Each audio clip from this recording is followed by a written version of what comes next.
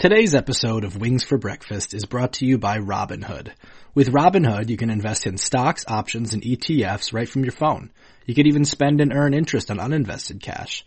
And with fractional shares, you can buy stocks in any amount, including companies like Apple, Amazon, and Tesla for as little as $1.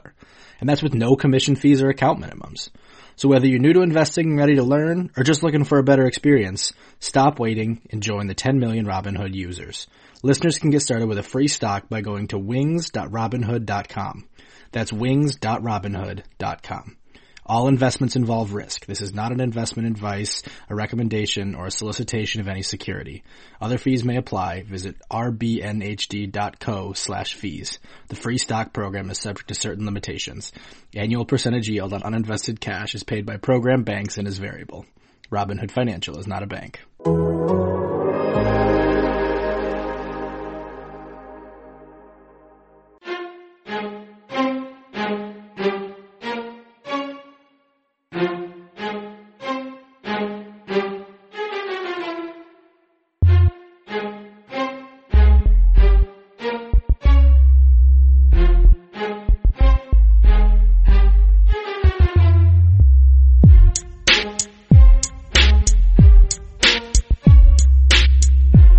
Hey everybody, and welcome to another episode of Wings for Breakfast, your twice weekly Red Wings podcast here on The Athletic. It's Sunday night in Detroit, and it's a party time in Buffalo. Yeah, that was awful. I think the Wings, that one got away from them probably about 5 minutes into the game, when at that point Evan Rodriguez had already scored twice, his first 2 goals of the season, and the Wings were left looking for answers at that point. Yeah, it's kind of funny because this was like the best second period the Red Wings have played in a long time. They only get 1 goal out of it, and then the third period begins, and Buffalo gets a couple goals by defensemen, and the game is functionally over that fast. It was 5-1 at that point. The Red Wings aren't scoring 5 goals on basically anybody. But one of the weirder points about it, analytically, the numbers say the Red Wings really dominated this game in possession and shot quality. My eyes told a much different story. Can you explain how that might have come to be? I think a large reason why the numbers look that way, and when we're talking about the numbers here, speaking specifically of the numbers at 5-on-5 or generally Right. even strength, I think the first period was very disjointed with, again, multiple power play situations. I think the Sabres, if I remember correctly, had 2 or 3 power plays, and I think Detroit had another one. So already you're talking about half the period being played at basically special teams level. And then for the most part, the first period was really low event. So there just wasn't a whole lot of shots happening at all. I think there was about 5 or 6 minutes left in the first period, and shots at that point, I think, were 6-5 Detroit. And so by virtue of that first period being such a low event at 5-on-5, and then the second period, Detroit kind of comes out and they dominate. They actually outshoot Buffalo 16-3, putting a number of those on goal. And so that's what really swung this game in terms of a discrepancy. And so, games like this, you always have to be mindful, and that's why we do things called score adjustments, where when a team like Buffalo gets so far ahead, 3-1, 4-1, 5-1, they're often sitting back. They're not pressing as much. They're really not generating chances, and so the other team naturally is going to be pushing a little bit harder, and so you have to make an adjustment of those metrics. But even with that adjustment, Detroit still came out ahead with a 62% 5-on-5 expected goals for percentage tonight. Overall, I mean, you can't complain with the way they played at 5-on-5, but again, like we've talked about, special teams was a huge problem for the Wings tonight. It is, and the power play, second straight game or second time in 3 games that they give up just a really juicy opportunity off the power play. This time it's Filip Zadina with an errant pass. Maybe worse, though, was the dive by Robby Fabbri to try and keep it in the zone. You get the hustle, you get the effort that he's going for there to try to keep that puck in up top, but it's interesting because the Red Wings, it's one of the few kind of tweaks the Red Wings have made to that power play lately is they've put Robby Fabbri up top to kind of quarterback it. That looks like the kind of play that happens when you're in the first few games of having a forward quarterback in your power play. Yeah, I mean, I think a lot of people got on Zadina for making that pass, and he got pressured and had to go from his forehand to his backhand and had to saucer it a little bit to get the puck over to Fabbri, and the puck certainly wasn't in the wheelhouse, but Max, you're right. I think the more egregious play, honestly, is leaving your feet as the last man back, and actually hitting the ice in that situation to try and keep the puck in. Because at that point, if Fabry just abandons the play and lets that puck come out, he's able to easily retrieve it. Sabres retreat. Nothing really happens there. And so I think a little bit of it is growing pains because forwards typically aren't in that position where they are the last man back. You may have seen a more experienced defenseman just let that puck exit the zone and skate back out, pick it up at center ice and try and make another entry. But yeah, they give up their 9th shorthanded goal in the season. That's now the most in the NHL allowed. Again, they give up a couple of power play goals to Buffalo, and they simply were not able to contain Buffalo at special teams. And so that's why even though the 5-on-5 play was tilted their way, special teams is ultimately what did them in again. Yeah, it's a real problem. I mean, you watch the power play right now and it's just hard to find really any good things about it. I mean, there's talented players there. I think they've started to, the one thing I can say, I think they've started to use the bumper position a lot more effectively, and I think a lot of that has been about Filip Zadina being pretty inclined to go there and using that for give and goes, which may be the one positive sign. But man, it's not a team that looks confident in any zone. Like, they don't look confident going through the neutral zone, certainly trying to enter. They don't look confident trying to break it out of their own zone. And then in terms of getting set up, maybe once they get set up, you could argue that they've had some nice little plays there. I don't know a whole lot else though that I think stands out as a team that looks confident right now with the man advantage. Yeah, I mean, I think that's a great point. I think when they get set up and when they get in their system, they are a team that does move the puck around a little bit better than maybe most. But from their standpoint, their number one issue for honestly the last 4 years has been getting set up. They've just struggled for years with getting successful zone entries, maintaining possession. And then honestly, the area that's not really talked about as much is I think they really struggle with puck retrieval. So when you shoot the puck and the puck, either the goalie makes a save or it gets blocked in front, you've got an extra man. You should be winning a majority of those puck battles in that zone, particularly with the defense largely concentrated in front of the net. But that's another area the Wings have really struggled, and so it basically prevents them from being able to sustain pressure. So, for example, like this was a hockey-filled weekend for me.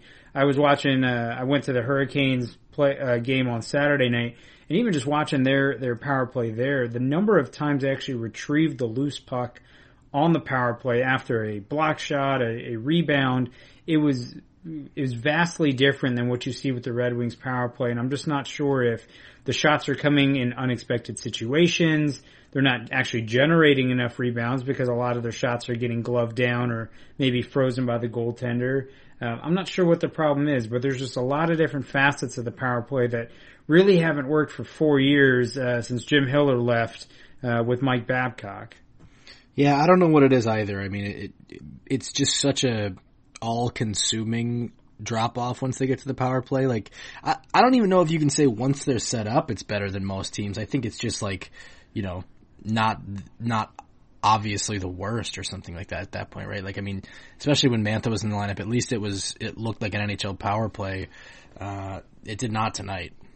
Yeah, I mean, I think that's fair. I think probably a misspeak on my part to say that they're better than most. I think maybe at best you're hoping for their average. Yeah. Even with Mantha in the lineup, it's just a unit that doesn't have the right personnel on the power play. I think you got to see it in one situation where it was Philip Hronek who had the puck up top, and he had a great scenario where he created a ton of space along the left half wall, but instead of having a right-handed shot in that spot to be able to pass and make that one-timer, he's got a left-handed shot there, and so if he goes to the left-handed shot, even though that's where the open ice is, that player is not in a scoring position to be able to put the puck on net. And so from handedness, and I think, you know, Washington's a team that's done an excellent job with having the right handedness on their power play so that there's 3 or 4 different passing lanes available to you. There's just so many different problems right now that it's hard to know where to start. Yep.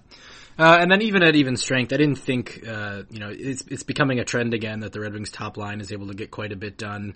The others struggling maybe a little bit more. I didn't think the second line with Filppula, Zadina, and Ernie, was all that impressive tonight either. Yeah, I think the second line was really disrupted by the flow of special teams because Zadina gets a lot of that power play time on the first unit.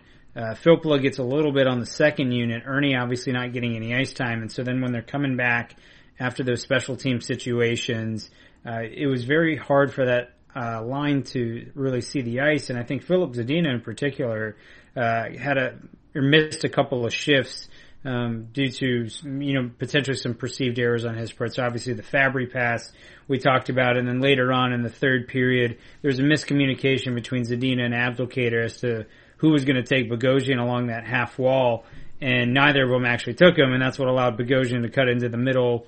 Then Zadina misses on the stick check. Bogosian goes forehand, backhand, and puts it past Howard for the Sabres to go up 4-1, and he missed a couple shifts after that. So I just think it was really hard for that second line to get any sort of rhythm. They only played a total of 5:28 together tonight at 5-on-5, which was the lowest of any of Detroit's four lines that they rolled. So, it was not their best night. And again, as we've talked about, when the first line's going, all they really need is some other line to pick it up, and that team can be competitive.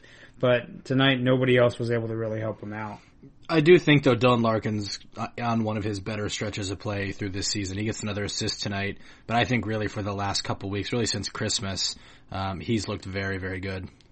Yeah, for a while, a lot of people were really concerned with Larkin's performance, particularly his scoring. And, you and I have talked about it, that we think his all-around game is significantly picked up. He grades out really well when we look at Evolving Hockey's goals above replacement metric. He's 57th among forwards, which would put you squarely in the middle first line level, which is exactly what you're hoping for as a Wings fan. But obviously he had long stretches where he wasn't scoring, but now with an assist on the Madison Bowie goal, he's got a 6-game point streak going with 6 points in those 6 games. So he's quietly picking up some scoring numbers to go along with that play, and I think he's picked up his 5-on-5 play a little bit as well. What's his point streak at now? 6 games, I think? Yeah, 6 games. So, he's picking it up, and we'll see if he's able to add on. So far, no multi-point games. Everything's just been 1 point per game, but he's certainly doing his part to get the Wings on track. And if there was another positive, it's probably Madison Bowie, who scores a goal on a really nice shot from a point, really effectively uses a screen from Tyler Bertuzzi. He's a guy who's come on a little bit since his demotion to Grand Rapids in December, and his offense is starting to pick up. I noticed the physicality quite a bit around the ice again tonight. When do you start to take this pretty seriously from Bowie? I think it's the Grand Rapids send-down was a wake-up call for him, and so he got obviously tabbed first between him and Chalowski to come back up. And, I think tonight was one of his better games overall. And, you're right absolutely on that shot that he makes. It's a very smart shot. He catches Allmark looking to his left, and so Bowie shoots right, and Allmark's not able to recover and get back across there. My personal stance on Bowie has been, I just don't think he really offers you enough in the other facets of the game. I've kind of equated it, when I watch Bowie play, and maybe this is a fair or unfair comparison, so Max, I'll let you rebuttal this afterwards, but when I watch him play, he's a guy who seems to know what the right play is, but makes it maybe a half a second late, and everybody else on the other team has already recognized what that play is, and so it often always seems like it's a rushed play or it's a disrupted play. And particularly when I watch him in his own zone, I get that impression where he knows where that puck's supposed to go, and he makes the right read. It's a half second or a second late, and either the opposition has read it and jumped on it, or they're able to get there and disrupt it, and so it doesn't look particularly clean. But, when he's able to chip in on scoring, he's second on the team in defense scoring, only behind Philip Roenick at this point. It does help in that department at least. Yeah, that might be fair. I haven't really paid that close attention to that specific trait, but I'll look for it. But I don't think it's out of character with kind of the overall picture in his own end. But I guess the flip side would be he is one of the very few Red Wings defensemen, maybe along with Hronek and maybe Mike Green, who will carry the puck deeper than just the point and not just dump it right back down instinctively. He's a guy who will walk that puck down the half wall a little bit. And I think that's something, at the end of the day, it's very valuable to this team right now. I'm not saying, he's a superstar or anything like that, but I think that's something that they kind of need just in order to maintain possession and get used to playing, a sustained ozone possession. Yeah, I think that's a very fair point, because right now there's not a lot of Red Wings defensemen that want to play with the puck.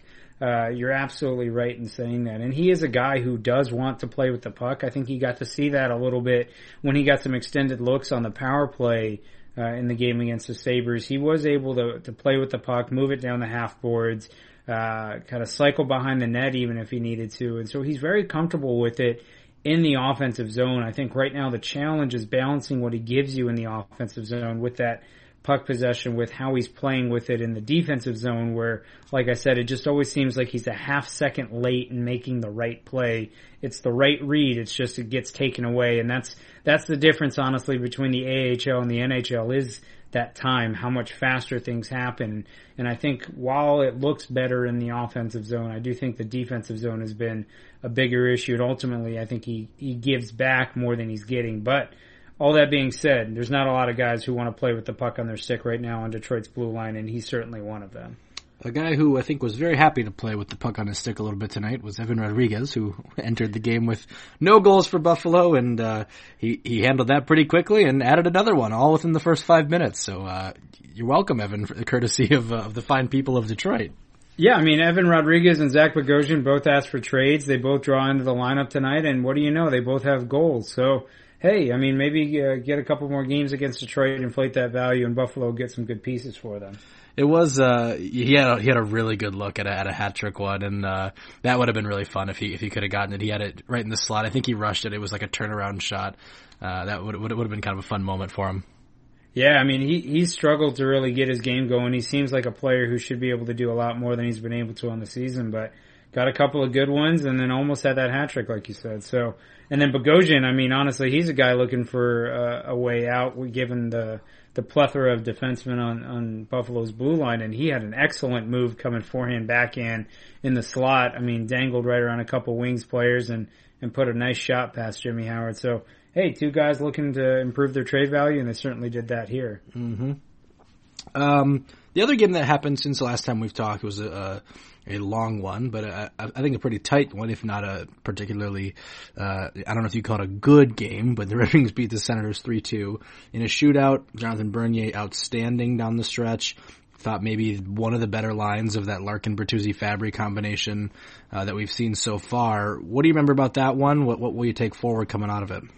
Well, it was certainly a hockey game, and honestly, I wish it was for the rights to Alexis Lafreniere. I think it was honestly a very kind of ugly game to watch, which, again, you should certainly expect that when you're talking about arguably two of the worst teams in the NHL. So it wasn't a pretty sight, but I think Detroit, again, was able to stay very competitive in that game. I really thought Dylan Larkin was the best player for the Wings that night, and the Wings really leaned on that top line. That top line played more than 15 minutes at 5-on-5.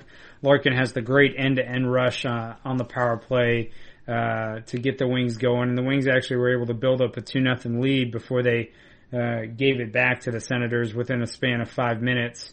And then they were able to get it in the shootout again with Larkin having a great backhand forehand move to get the Wings the win there. And, you know, he's just been excellent the last few games, and he's really getting the motor going. And I think the other thing that was really key for the Wings that night was Jonathan Bernier was excellent after the Wings kind of fell apart after those first 25 minutes. Yeah, he was. He was really good, and I feel very badly because I had 3 stars for that game.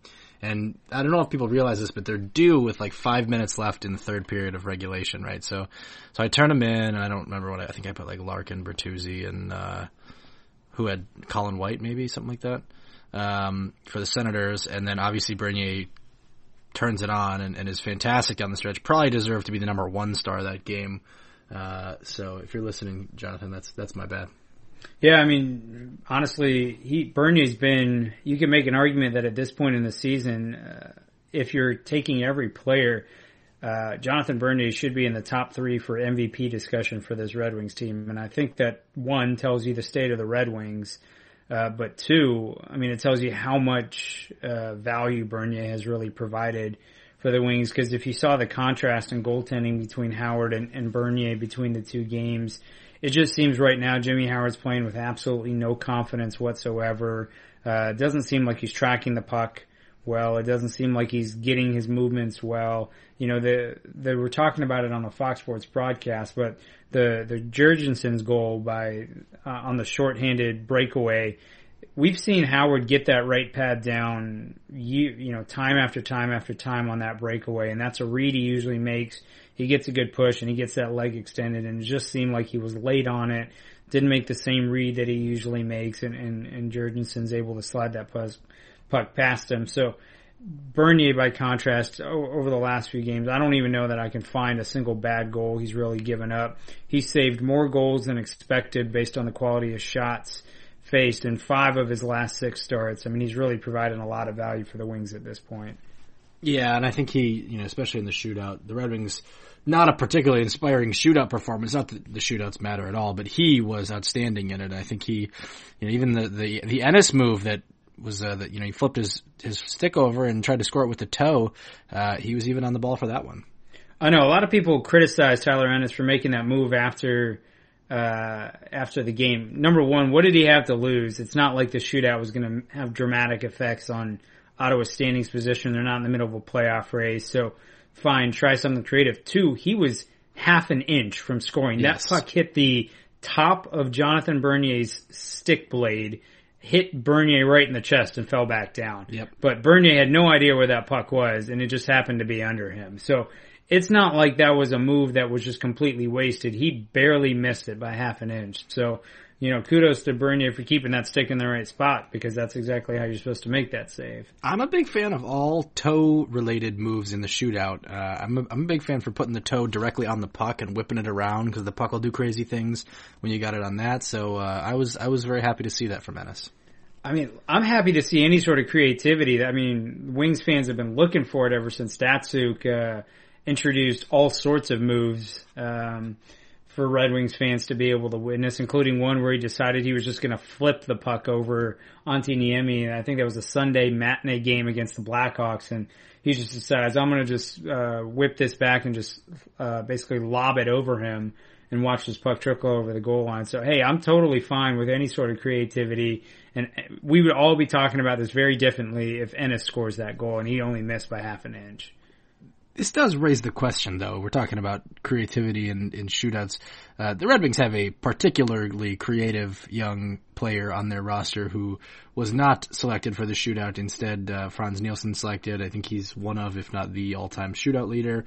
We know this. The move that he scored on, I think Jeff Blashill made the point that it's not a move that's going to look real flashy, but it's worked for him a lot.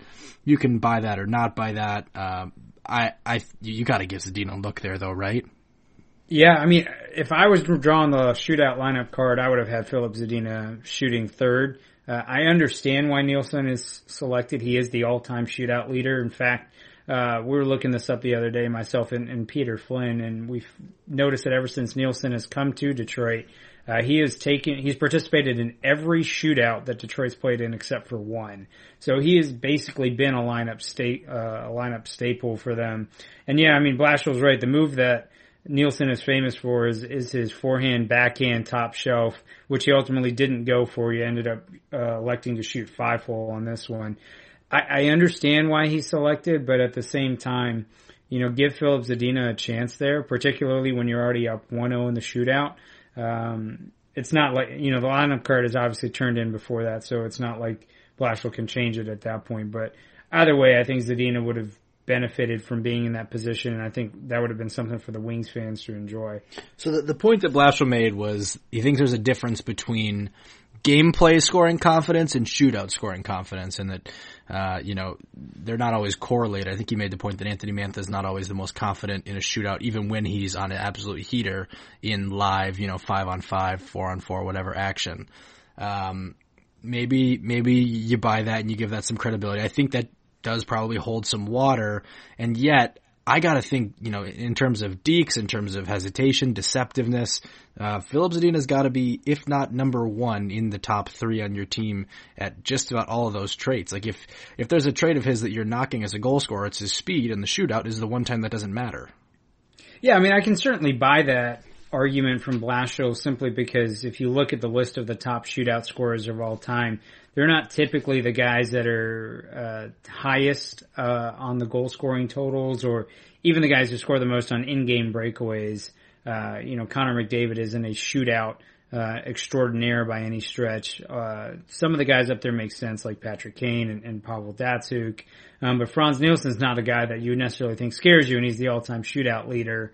Similarly, there's, guys like Andrew Brunette, who was always so lethal in the shootout. He was not a guy who's going to necessarily scare you when he's coming down with a shot. So that totally, I can buy that to a certain extent, but same thing, Zadina's never actually been in the shootout at the NHL level, right? So, why not give him a shot and just see what he looks like? Well, and everyone's seen, kind of the moves that he pulls off, like in practice, and I don't know. I guess we could do this for hours and it wouldn't matter, but, I thought that Zadina probably deserved a look in that shootout, especially with, the way that he'd been playing lately. I thought that would have been a good reward for him, but alas, it does not happen. Anything else from these two games that you want to talk about before we move into some more newsier, trendy items?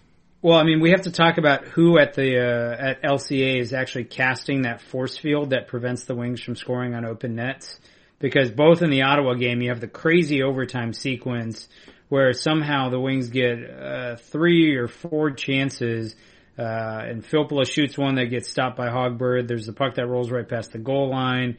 Mike Green shoots one, gets blocked, shoots it again from 3 feet out, hits the post. And then in the game against the Sabres, you have that puck that kind of trickles right between Allmark's pads, and it's Helms diving to poke check it into the net. It goes right underneath his stick, and one of the Sabres defensemen is able to swipe it out. I mean, there's some sort of force field that's in front of that net there, right? Yeah, I mean, whoever's casting it has to be a big Filip Hronek fan, because Hronek seems to not be deterred by it when he's taking his full ice shots. So maybe that person is casting a force field with the idea of keeping the game close enough that Hronek can get another shot at those full icers. That's the only thing that makes sense at this point. Well, because, if we're thinking about it, right, Hronek's full icers are happening in the third period. That's a different end that they're shooting on. That's because true. The Sabres one was in the second period, and then the other one against Ottawa was in overtime, which they switched sides of the ice for overtime. So, conceivably, it's one side of the ice that's happening here. The other option, and I don't know how much time we want to spend considering, something like this. One thing that's occurred to me is the Red Wings might not be very good. Oh, yeah. No, that's probably the more likely explanation here. Darren Helm, I don't know how that one didn't go in this Buffalo game. I mean, he dives for it, the puck's sitting there. It looked like the stick got a piece of it, and then the puck just didn't move. Yeah, on the broadcast, Mickey was going over this, and he basically thinks because of the way that Helm's stick is curved, the curve was actually sitting on the outside, or basically facing upwards, meaning that instead of the puck hitting the top of the blade and going in, it actually slid partially underneath the curve, and so he wasn't able to poke it in by virtue of Helm being a left-handed shot there. And so that was just crazy. I mean, I don't know that I've seen anything like that, and then it happens in back-to-back games. So that was peak Red Wings. Yep, very wild. Some newsier things. I mean, obviously the Bernier injury, a big one. I mean, he's out. He misses the game. They have to emergency recall Calvin Pickard. Kind of as we were talking about earlier, I guess there's really no stakes to this season anymore. It doesn't really matter in terms of wins and losses, but number one, Bernier was playing very well, and for a guy who was starting to heat up, you probably, if you're Jonathan Bernier, are pretty bummed to have anything come up and disrupt that. And number two, from the Red Wings perspective, he's really the only guy that's given them a chance to win consistently night in and night out. The schedule's about to get even harder for the Red Wings. Pretty tough timing for them. Yeah, I mean, Bernier, like I mentioned earlier, he's been absolutely sensational. You really can't find a bad goal that he's given up in the last 5 or 6 games. If you look at just his last 6 starts, he's saved more goals than expected in 5 of those 6, meaning he's given you a chance to win. He's not even giving up just what's baseline. He's giving you a chance to win in 5 of those. And then if you're looking at vice versa in terms of what Jimmy Howard's given you, well, really, he's not giving the Wings a chance to win hardly at all. So number one, the Wings haven't won a game that Jimmy Howard has started in since October 29th. If you remember that back, that was the game against Edmonton. Otherwise, they have not actually won a Jimmy Howard game in almost 3 months. Secondly, he's only given them a chance to win in 3 of his 18 appearances. So what I mean by that is he has only saved more goals than expected based on the quality of shots faced in 3 out of 18 appearances this season, which is the fewest in the league by any goaltender. And now through 18 starts or 18 appearances, he's allowed 19.2 0.3 more goals than expected, which is the worst in the league. And if you actually took him back and stuck him in last season, that would already be the 5th worst mark of any goaltender, and he's only played in 18 games. So it's been very, very bad. So even without Jonathan Bernier, by virtue of looking at what your alternative options are, the Wings are certainly going to be in a world of hurt if Bernier is out for a period of time. Even if he only misses a week, the games in the next week are at the Islanders and then home against the Penguins and Florida Panthers, who are putting an absolute hurting on the Maple Leafs as we speak. They had 7 goals at the end of the second period tonight. And then at Colorado. I don't know if you can win a single one of those without Jonathan Bernier. I don't know if you can keep a single one of those to a 1-goal game without Jonathan Bernier.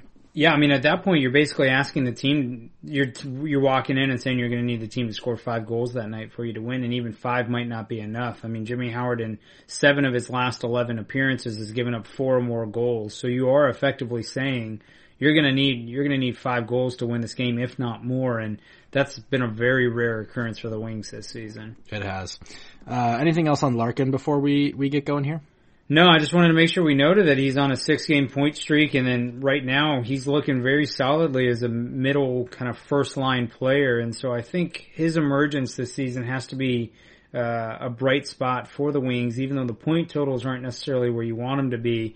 It is very important to note that his all-around game is certainly coming through. He's grading out well by a number of the advanced metrics that are available, and he's looking squarely like a first-line player, which is if you're Steve Yzerman at this point and you're trying to take stock of the guys that need to be a part of this core and what you need to still add to this team in order to turn them into a contender, you're seeing a guy like Dylan Larkin at his age establishing himself as a firm first-line player, and he potentially gives you an option and what could even be a luxury that if you are able to get another guy who can play first-line center and Larkin's able to slide down into that 2C spot like you and I have talked about, Max, you now are actually talking about having a luxury at the center position with potentially 2 first-line level centers playing on your team. So I think it's really important noting that Larkin has quietly morphed himself into what appears to be a first-line center. And then along with him, Filip Hronek has kind of moved himself into that fringe first-pairing defenseman slash second pairing defenseman. So right now, by the same goals above replacement, he ranks 86th amongst defensemen, which puts him kind of squarely in the second pairing guy, because we're thinking if there's 31 teams and each team has 6 defensemen, you're effectively talking about 190 or 210 guys that you're looking at, and you're dividing it up between your first pairing guys, your second pairing guys, and your third pairing guys. So you're looking at kind of the top 93 guys as being first liners for forwards, maybe the top 61, 62 defensemen being your second pairing defenseman. So Hronek right now is kind of closer to the second pairing, but he's not super far off from being a first pairing guy. And so again, he's another guy who's been able to contribute offensively. He's 25th in D scoring. And so he's another potential cornerstone for Yzerman to build around moving forward. So here's something I always think about.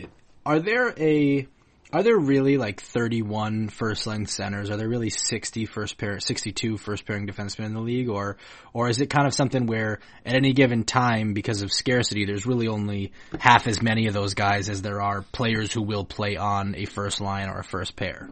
Yeah, I think this is a great question, and it comes down to basically the fundamental view of the position. To me, there is always 31, first line centers, simply because there's 31 teams and there's 31 guys that are going to be in those roles.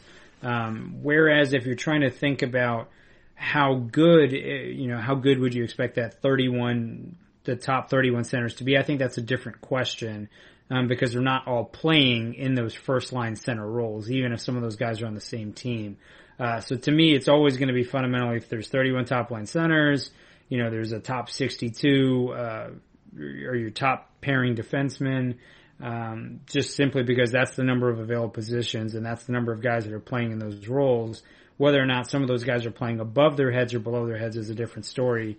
Filip Hronek right now is being asked to play like a top pairing defenseman and is performing kind of at the level of a second pairing defenseman, maybe is the way to to view it. So he's not super far in over his head, if you will.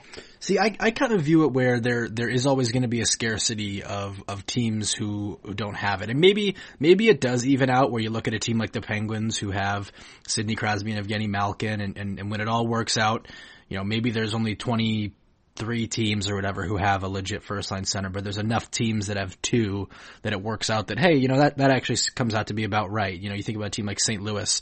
I think Braden Shen could probably argue that he could be a first line center on some teams, right? Ottawa or whatever. But on St. Louis, he's behind Ryan O'Reilly. So I gotta think that there's maybe a little fewer than the number of teams that at any given kind of lineup spot. Would you say there's 31 number one goaltenders in the league? I mean, I'd say there's 31 guys playing in a number one goaltending spot, right? And so it just comes down to semantics and how you're going to phrase it and how you're going to perceive it. But you have 31 goaltenders playing in a number one goaltending spot, whether or not they're actually deserving of playing in that role, I think is a different story. But there are 31 roles and 31 jobs available. Some people are going to underperform, some people are going to overperform, and some people are going to perform right at that league average. And so I think that's where you want to view your lineup and say, I have these spots and I'm playing these guys in these spots. How are they performing when they're played in those spots? And that'll maybe help me understand, are they better suited to shift down or shift up? And so that's where a guy like Philip Bronek, who is playing kind of right at that fringe first pairing / top level second pairing guy, but he's being asked to play heavy first pairing minutes. I think he's a guy you ask yourself and say, maybe in a perfect world, he's your number 3 defenseman. But right now, he's in my number 1 spot, and he's the number 1 defenseman, and he's almost looking like one. Yeah, I guess the way that it comes into play is in roster construction, right? Because I could be happy if I'm a GM either way with a guy like Patrice Bergeron as my number 1 center. Who's the second center? Krejci still? Yeah. So Krejci's probably, solidly in that, 35 to 60 range as a second line center for the league. Yeah, I'd say so. Yeah, okay. So I could be happy with that, or I could be happy with 2 guys in the 25 range. And that's kind of more the St. Louis model. You got the O'Reillys and the Shen. So I think you could be happy either way, but if you delude yourself and you classify them okay, well, this guy's in the top 30, so he's a 1C. Now I just need a 2C. And you end up with a guy who's the number 25 first line center, and you also have guys like the number 25 second line center. Well, then I don't think you're actually going to be that good of a team. I think you either need 2 guys who are right near that threshold, whether between the first and second line, or you need a guy who's really up there right near the top 10 of the position or so as your first line, and then maybe you can get away with a guy who's maybe not so high. It's kind of semantics, like you said. Maybe we're arguing about nothing here, or nothing that is really actually has a practical application, but it's just something I think about when we talk about. I think Larkin probably is a legit first line center no matter what the definition is. But I think maybe with Hronek it's a little more interesting. He's unquestionably been Detroit's number 1 most used defenseman, but he's probably more like a 2-3 on a good team, you would think. Yeah, I mean, I think what I'm gathering from some of the data here is that he's probably best suited as a third defenseman. So kind of you've got the better guy on the second pair. Yeah. Exactly. He's the guy carrying the second pair, and I think that's probably where he's best suited. And I mean, I think you're absolutely right, Max. And what you're essentially illustrating is the point of why binning is not a great idea. So you don't want to treat the guy who's the number 1 center in that top 31 center bucket the same as the guy who's the number 31 center and think that you have the same thing. You have to recognize what the level or what the range of talent is within that spectrum. We're not going to walk in here and say that Dylan Larkin is on par with Connor McDavid simply because they're both 1Cs. I think there's a substantial, difference in what they're going to give you on a night in and night out basis, even though they both may fall in that 1C bucket. And so you're absolutely right, Max, in that you want to have obviously the best of the respective buckets if you can, but doing the best you can to acquire as much talent as possible, I think is the answer at the end of the day. And because when you're looking at Detroit's roster right now, you're saying, okay, maybe they have a middle tier 1C, maybe they have a middle tier winger in Mantha, maybe they have a upper tier second winger in Bertuzzi, and maybe a third line winger in Athanasiou. and potentially a second line winger in Zadina. But beyond that, you're talking about stuff that's fourth line or lower for their forward group. And then you're really only talking about Filip Hronek and then Danny DeKeyser, obviously, once he's back, potentially being a second or third pairing guy in a perfect situation. But outside of that, the Wings are just needing a talent infusion. I do think, though, that the reason that I like the terms like top six, middle six, bottom six is it actually more accurately reflects the way lineups are constructed. You're not just going to put your three best players on your first line. Sometimes you will, but a lot of times you're going to flex guys around, and that's really, I think it adds value to a guy like Bertuzzi, where you say, okay, maybe he's not one of the straight up top 90 forwards in the league. Maybe he's more like top 100 or whatever. But that still means that he can flex on and off your top line incredibly smoothly. Like if the Red Wings are a contending team in 2 to 3 years, Tyler Bertuzzi is going to be a piece that teams can, whoever's coaching this team at that point can move around really strategically to make sure that they're getting good matchups, they're getting favorable chemistry, and I think that's the value of those terms if you are going to bin with a broader range, right?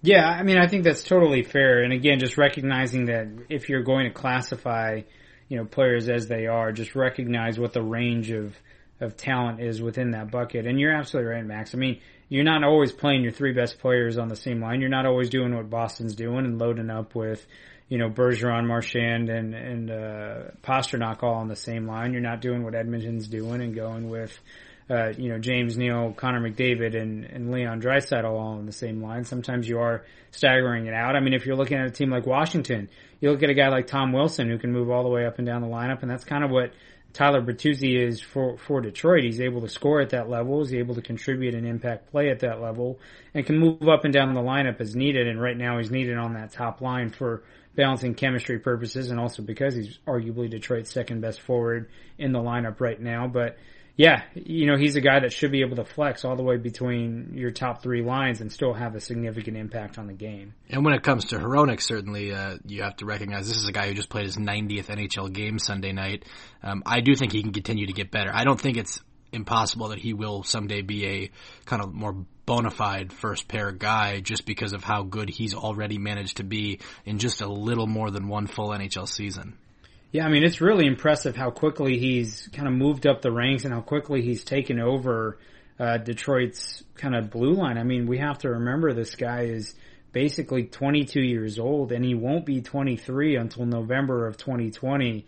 So this is a guy who's still got a lot to learn. He's getting better and better. I expect him to take substantial steps over the next 1 to 2 years. And you're probably in 2 years from now, you're going to see what peak Filip Hronek looks like, and it could be a very, very good player. So I think he's a guy you really want to keep an eye on given how well he's already scoring and impacting the game at such a young age.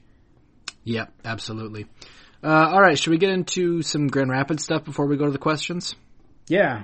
So I think the big news for Grand Rapids is they finally are getting some reinforcements with Moritz Seider and Joe Veleno back in Grand Rapids. They were back on Saturday night against the Manitoba Moose, and all of the prospects that Wings fans want to hear about, well, they had themselves a night. With Michael Rasmussen back from injury, he scores 2 goals. Seider gets a goal. Cholowski gets a goal. Veleno gets an assist. It was probably Grand Rapids' best performance in recent weeks, wouldn't you say, Max? Yeah, it might have been. I haven't actually been able to watch a ton of their games. That just the timing of some of them has been tough.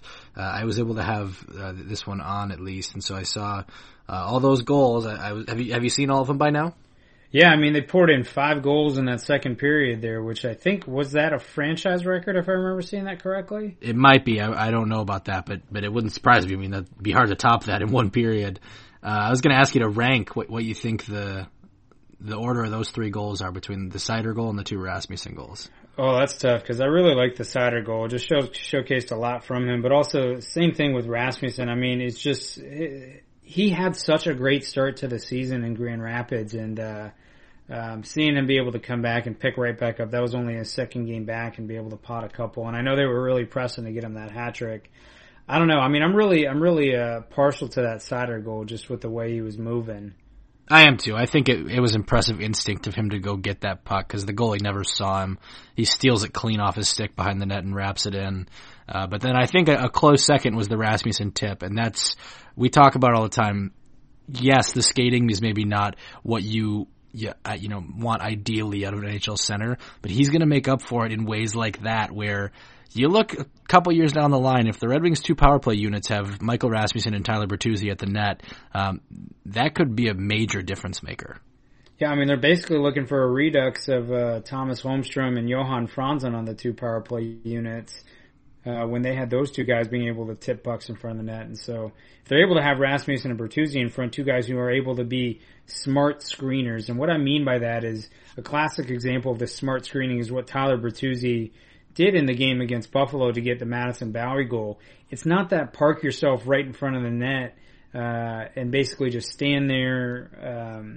Not everybody can do that. There's a couple of guys who are able to be that good, and that's 1, Thomas Holmstrom, and 2, Ryan Smith years back in Edmonton.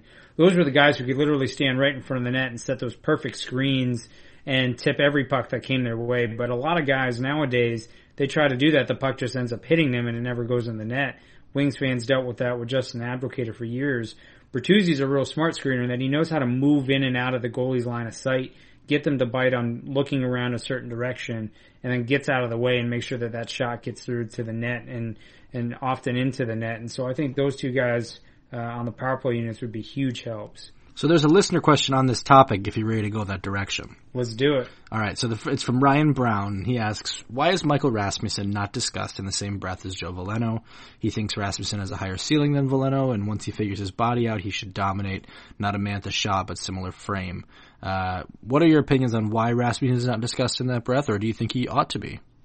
So we'll start with, for those of you that have ever watched How I Met Your Mother, there's a great quote in there that says, new is always better. And so Joe Veleno was drafted more recently than Michael Rasmussen and therefore is going to be talked about in a different light than Michael Rasmussen. I think this happens year after year after year where whoever is the most recent prospect is the newest topic of discussion, is the one that gets the most press, and is the one that people speak most fondly of, because often at that time, you don't really have anything to go on that would really dissuade your opinion. And so I think it's important to remember with Michael Rasmussen, he really struggled at 5-on-5 last season in Detroit. Really struggled to find his ISM. Now, he had to be there out of necessity because the other option was going back to Tri-City where he wasn't really going to get a whole lot more development. But he really struggled at times to find his game at 5-on-5. Obviously, he's still a young kid. He's still learning a lot. And he's got a lot of abilities like you spoke about, Max. I'm personally not sold on his skating ability and his ability to make a big impact at 5-on-5. I think he's a guy who's going to maybe be that third line or even fourth line guy, or potentially may have to flex out to winger. And he's a guy that's going to be a useful power play tool, but I'm not sure that he's going to be a significant impact player at 5-on-5. Veleno, on the other hand, he had a maybe higher pedigree, given that he had the exceptional status. When he came in, he has shown to be a much more prolific scorer than Rasmussen. Doesn't carry the same injury history that Rasmussen does with the several wrist injuries now. And for me, I think he gives you potentially a higher ceiling on being that 200-foot, two-way center that has that scoring upside. I still don't think he's much higher than a 3C though, so if I am projecting both those guys, I'm still calling them at third line right now, but if you had to ask me who's the guy that can flex up from that position, it's going to be Veleno, because I think I trust his skating a little bit more, I trust his ability to impact 5-on-5 more, and I trust his ability to get on the score sheet more than Rasmussen. So I don't disagree with those individual points, but I don't know that I agree with the conclusion. I actually consider Veleno and Rasmussen to be pretty comparable prospects in terms of overall ceiling. I think at their ceiling, both could be second-line guys. I think Rasmussen has a better chance to impact special teams in a big way, but I think Veleno can be a little bit more natural 5-on-5 play driver, although I don't know that he's going to drive play in a major way at the NHL level, at least offensively. But I consider them. I've got my prospect rankings coming in the next week or so, and I've got them, I won't say which order, but I've got them one after another. So I consider them to be very comparable as of right now, and I think one of the reasons I think Rasmussen can be not just like a useful power play player, but like an excellent power play player in terms of the screening, in terms of what the physicality and size can do in front of the net, not just the tipping ability, which I think is very good, but also how hard he is to move there. I think it can be a big difference maker, and I think they're both going to kill penalties, but I think Rasmussen's reach makes a big difference there, and that's something that we've seen pay off really well for Anthony Mantha in the defensive zone. Now, we haven't seen Michael Rasmussen in the NHL as a center much, if at all. I don't even know. Maybe took a couple faceoffs or something last year, but I'm curious to see what it looks like. He's been pretty effective in Grand Rapids. He's actually pretty close in age to Joe Veleno too. So I do consider them in the same tier. I think that Veleno has that super productive year last year in the Q, and I think that's a big driving force for people as to where sort of the excitement for maybe why he's the higher ceiling prospect comes from. They've seen that into the 100 points production, but I consider both of them to be kind of like solid middle six projections at the center position, which I think are two good prospects. Yeah, I don't disagree. I don't think there's a huge separation between the two. I just think if I'm going to stake my money on who I think is more likely to overperform on the projection that I'm placing right now in my head, which is potentially 3C for Veleno and third line winger for Rasmussen. If I'm thinking about the guy who I feel is more likely to outperform that projection, it is Veleno at this time. And you're absolutely right, Max. Part of this is probably just me following my own advice, and that new is always better, and thinking that Veleno recency bias of the 100-point season last year in the Q, which should be stated, the Q is the weakest of the three Canadian Hockey League developmental leagues. It is by far the highest scoring, so when you're comparing point totals across the two leagues, or across the three leagues, you shouldn't necessarily say Q points are going to translate to the OHL or going to translate to the WHL. Rasmussen didn't play in the QMJHL, he played in the WHL with Tri-City, so his pre-draft totals don't necessarily look as impressive. All that being said, I just think Veleno's got that edge from his overall game, but time will only tell as to which of those two guys emerges. And for the Red Wings' sake, they're hoping both guys outperform that projection. Yeah, they are. And I'm not going to say that I don't think Veleno's going to score more, but I just think that Rasmussen has his elements too. And I think I honestly am kind of interested because in a world where the Red Wings build a contender, I do think they need another 1C caliber guy for that second line or the first line in whichever order. And then I'm curious because I don't think either of them are going to end up as fourth liners necessarily. So I'm curious, are they willing to move one of them outside to wing again? It seems like they pretty committed to both of them at center. Maybe they both end up at center and they're kind of the two centers there, but I'm curious to see how it works out for both of these guys. I don't know that I would say Rasmussen as a huge offensive ceiling or anything like that. One guy who's come to mind in the past when I've thought about it is kind of a Brian Boyle, but I think he can maybe score a little bit more than Brian Boyle. Maybe not a ton more though. I think Boyle was usually around in the 20 to 30 range. I think Rasmussen could probably be the 25 to 35 range consistently, but didn't he already have a 20-point season last year as a 19-year-old? I mean, can he get to that 40-point season? Yeah, I mean, I think that's probably where I'd peg his ceiling at for me is what you're hoping for is he's a 20-goal, 35 to 40-point player with probably half his points coming on the power play. For me, if I'm guessing between the two as to who ends up at center, because I do think they're going to have to flex one out to wing, I think the speed of the NHL game is going to prevent Rasmussen from playing down the middle. I think he's going to end up on the wing, and he's going to be able to use his size a little bit more. He's going to be able to use it more in the corners when he's on the board battles. I don't know that he's going to be able to keep up with the speed, given, particularly if Blashill is his coach, some of the responsibilities that he's looking for from his center. I don't know that he's going to be able to play that way. Yeah, that might be true. I mean, I'm not saying that I think the skating is necessarily all that good. So it could very well be the case. He's also just a big guy though, so maybe he could overcompensate some of it with just flat out length. I don't know. Yeah, reach. Right. Yeah, I mean, Mario Lemieux knew how to, although Lemieux was a lot faster than... He's not Mario Lemieux though. He is not Mario Lemieux. Don't quote us on that one. Okay, here's a good one. I'm just going to take the second half of this one. It's from Detroit Spartan, because we've talked about the first one with Blashill quite a bit. But the second question I think is a very interesting talking point. It says, what are the top 3 moves Yzerman may make to jumpstart this rebuild? Ooh, that's a good question. I think the number one most important move he can make is to hit a home run on his first round draft pick this year. With the level of talent that's in the top 4 picks, and with Detroit all but assured of picking in the top 4 and likely at 4, it's going to be very important to hit a home run on this pick because Detroit cannot afford to miss on top 5 picks. One of the cardinal sins for these rebuilding teams that have to spend a number of years in the draft lottery is if you miss on a top pick, one of your top 5 picks, you are going to be in purgatory for a little while longer. And so you want to be a team like the Leafs that's able to hit on Nylander, Marner, and Matthews. You want to be a team like Carolina that makes the right decision and hits Andrei Svechnikov early. You want to make sure you're not making mistakes. You're not, making the Jesse Puljujarvi, which again at the time he was the consensus player to take. You don't want to have the Nail Yakupovs, the Puljujarvis that Edmonton's had to deal with in their attempt to rebuild. So the most important thing for me is you have to hit a home run on that pick.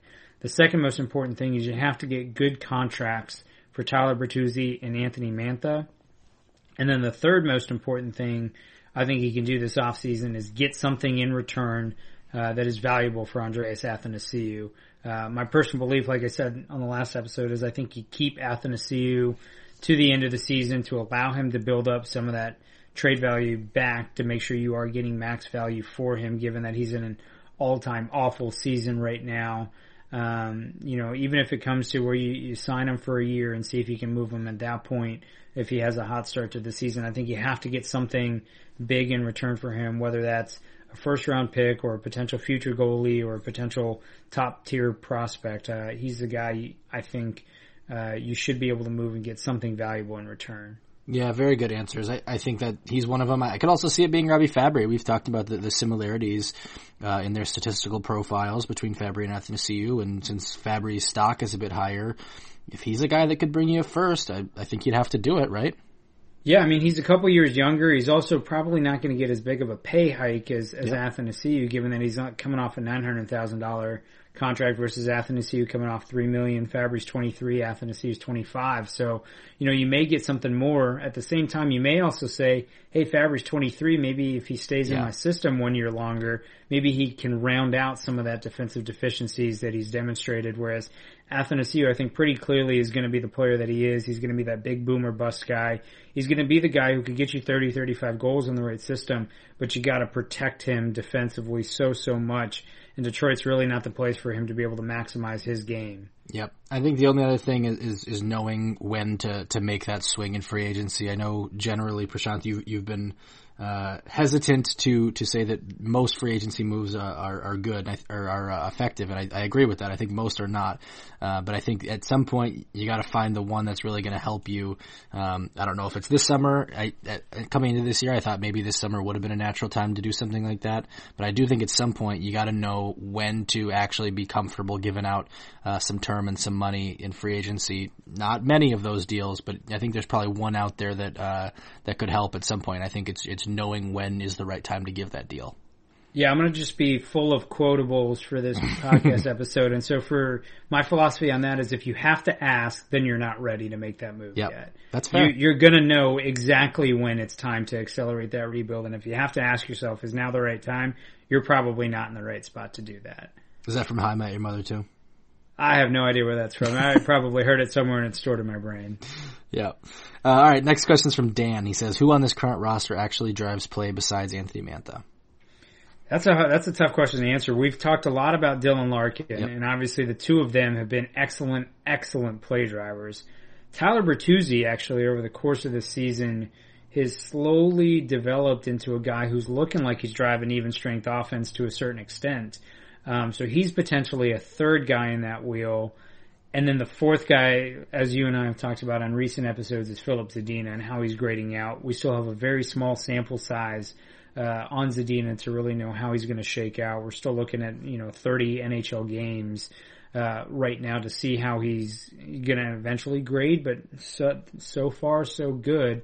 He is looking like a guy who could potentially push the needle a little bit in the offensive zone without giving up a whole lot in the defensive zone, which was the fear after last season where he kind of had a disastrous handful of games in Detroit where he wasn't able to make any sort of impact at 5-on-5. I think the script has certainly flipped this year, and he's making a substantial impact at 5-on-5 in a very difficult situation. So I'd say right now you have those four guys.